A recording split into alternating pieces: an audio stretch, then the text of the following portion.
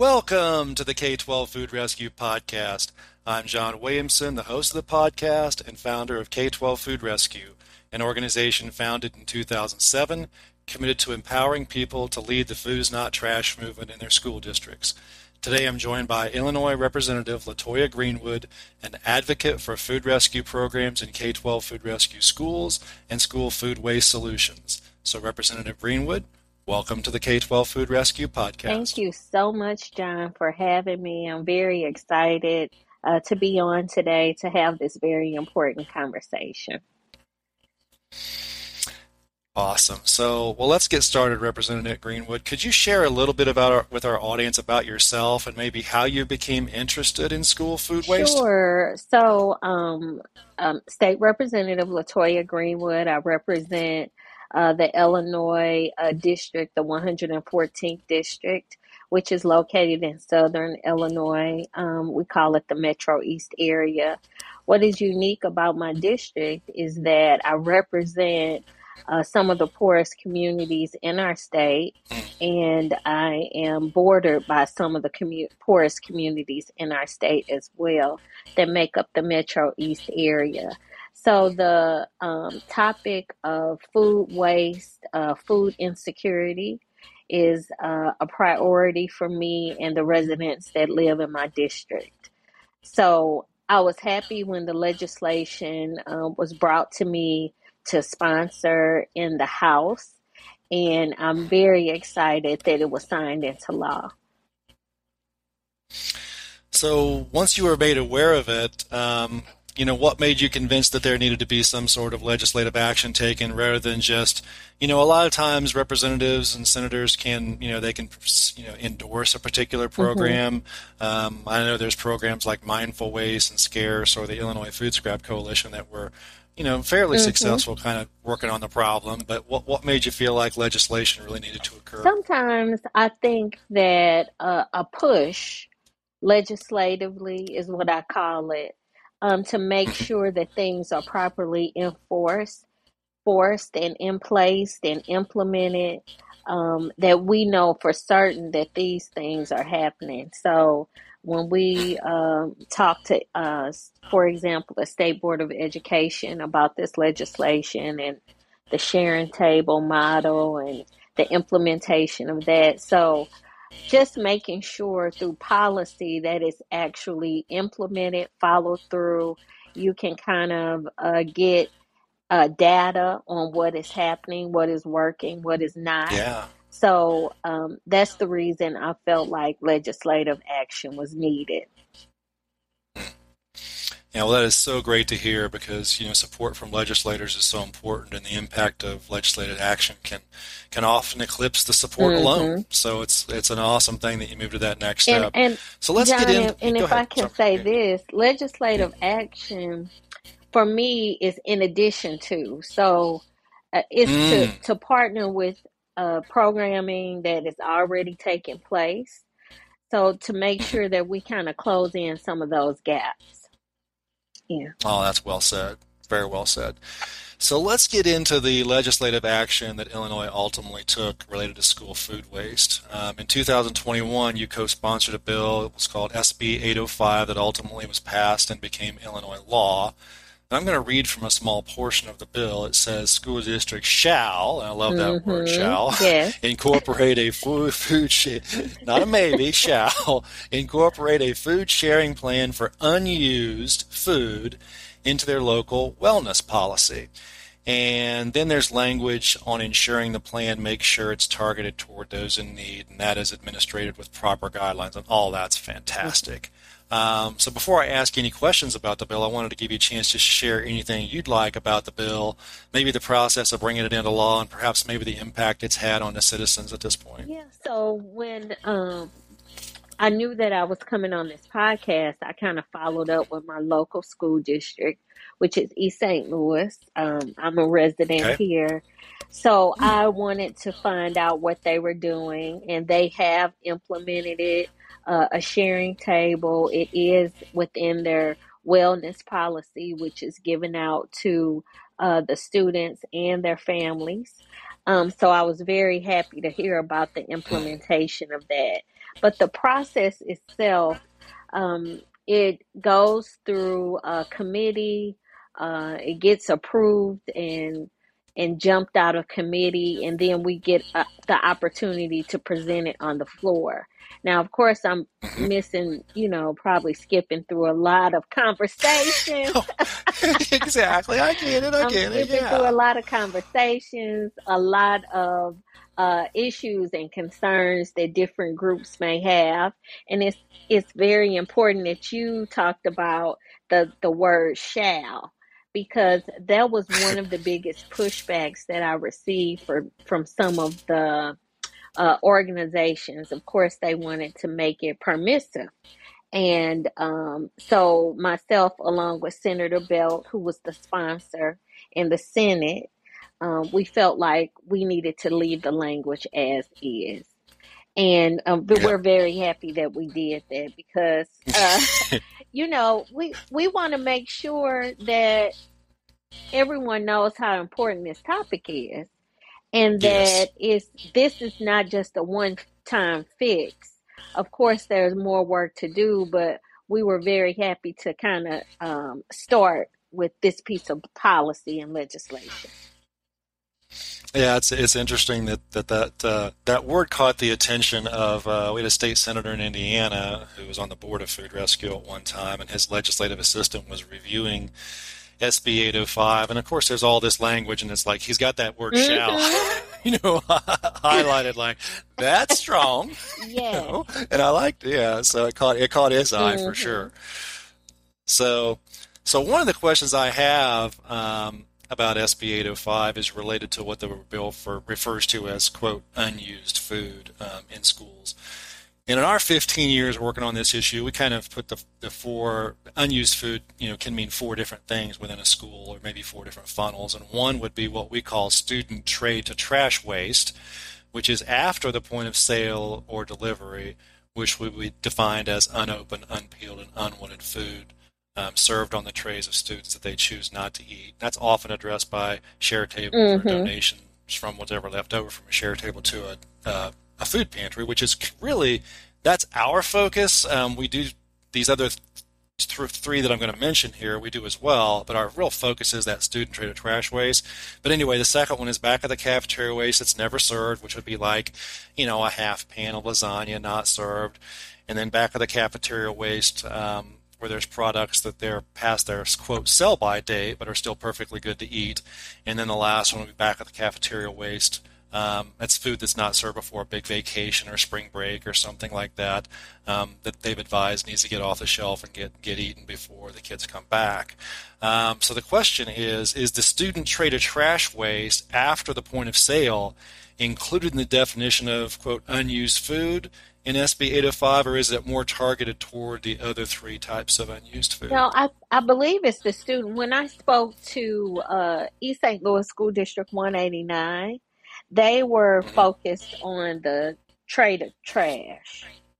Awesome. And as a matter of fact, she highlighted that in our conversation. So Mm, that's where I agree with you that that's where the language probably is resting heavier on that one, on the student tray to yeah. trash. Yeah. Yeah.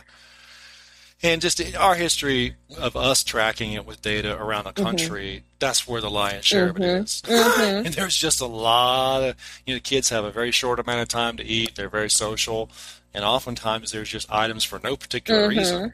Um, and they're really just like us. We waste food. Exactly. So they're no different than anybody else. And it's just at such a bulk level at the school district level, and to save it is just such an awesome thing. So I appreciate that clarification.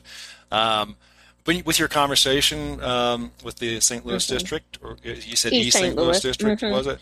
Um, would you say that they didn't really have a plan until this was put into law, or do you think they had something going prior to that? It sounded like they had something going, but it was not very well established throughout the Got it. district.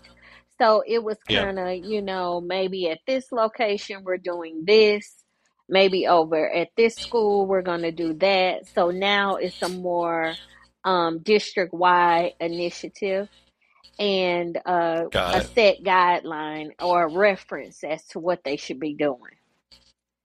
Yeah. Well, that makes sense. Well, I asked the question because student traded trash waste after the point of sale is often overlooked in the school unused food conversation, and the USDA provides those guidelines for specific food to be shared, but those guidelines are often perceived to have a slight cost, and supervisory requirements that food service directors sometimes feel needs to be addressed prior to implementation, while others kind of go full speed ahead. Do you have any thoughts on this, and is that an issue from what you've seen in Illinois? Well, I don't know if that's an issue or not, to be honest.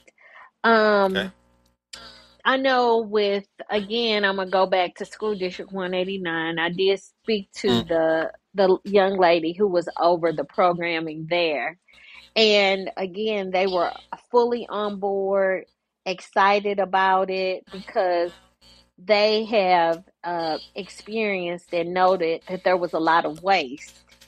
And mm. so she was happy to for the legislation and happy to get something that was clear and concrete to be utilized across the district. So,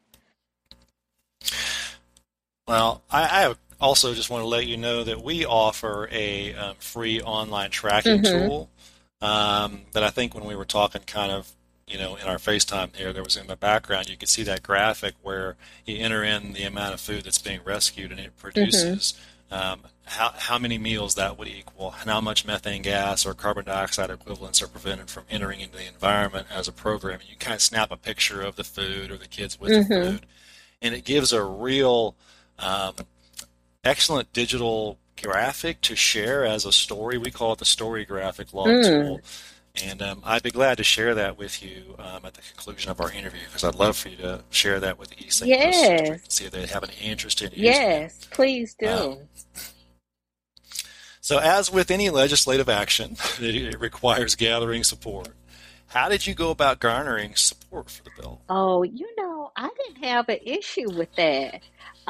I think so many communities, unfortunately, whether it's urban, predominantly minority communities, or some of the rural areas that are within our state, we all have Hmm. experienced this issue of food insecurities. And as Hmm. long as we continue to have that issue around the state, we need to come up with ways to address, we have an excess of food waste going on.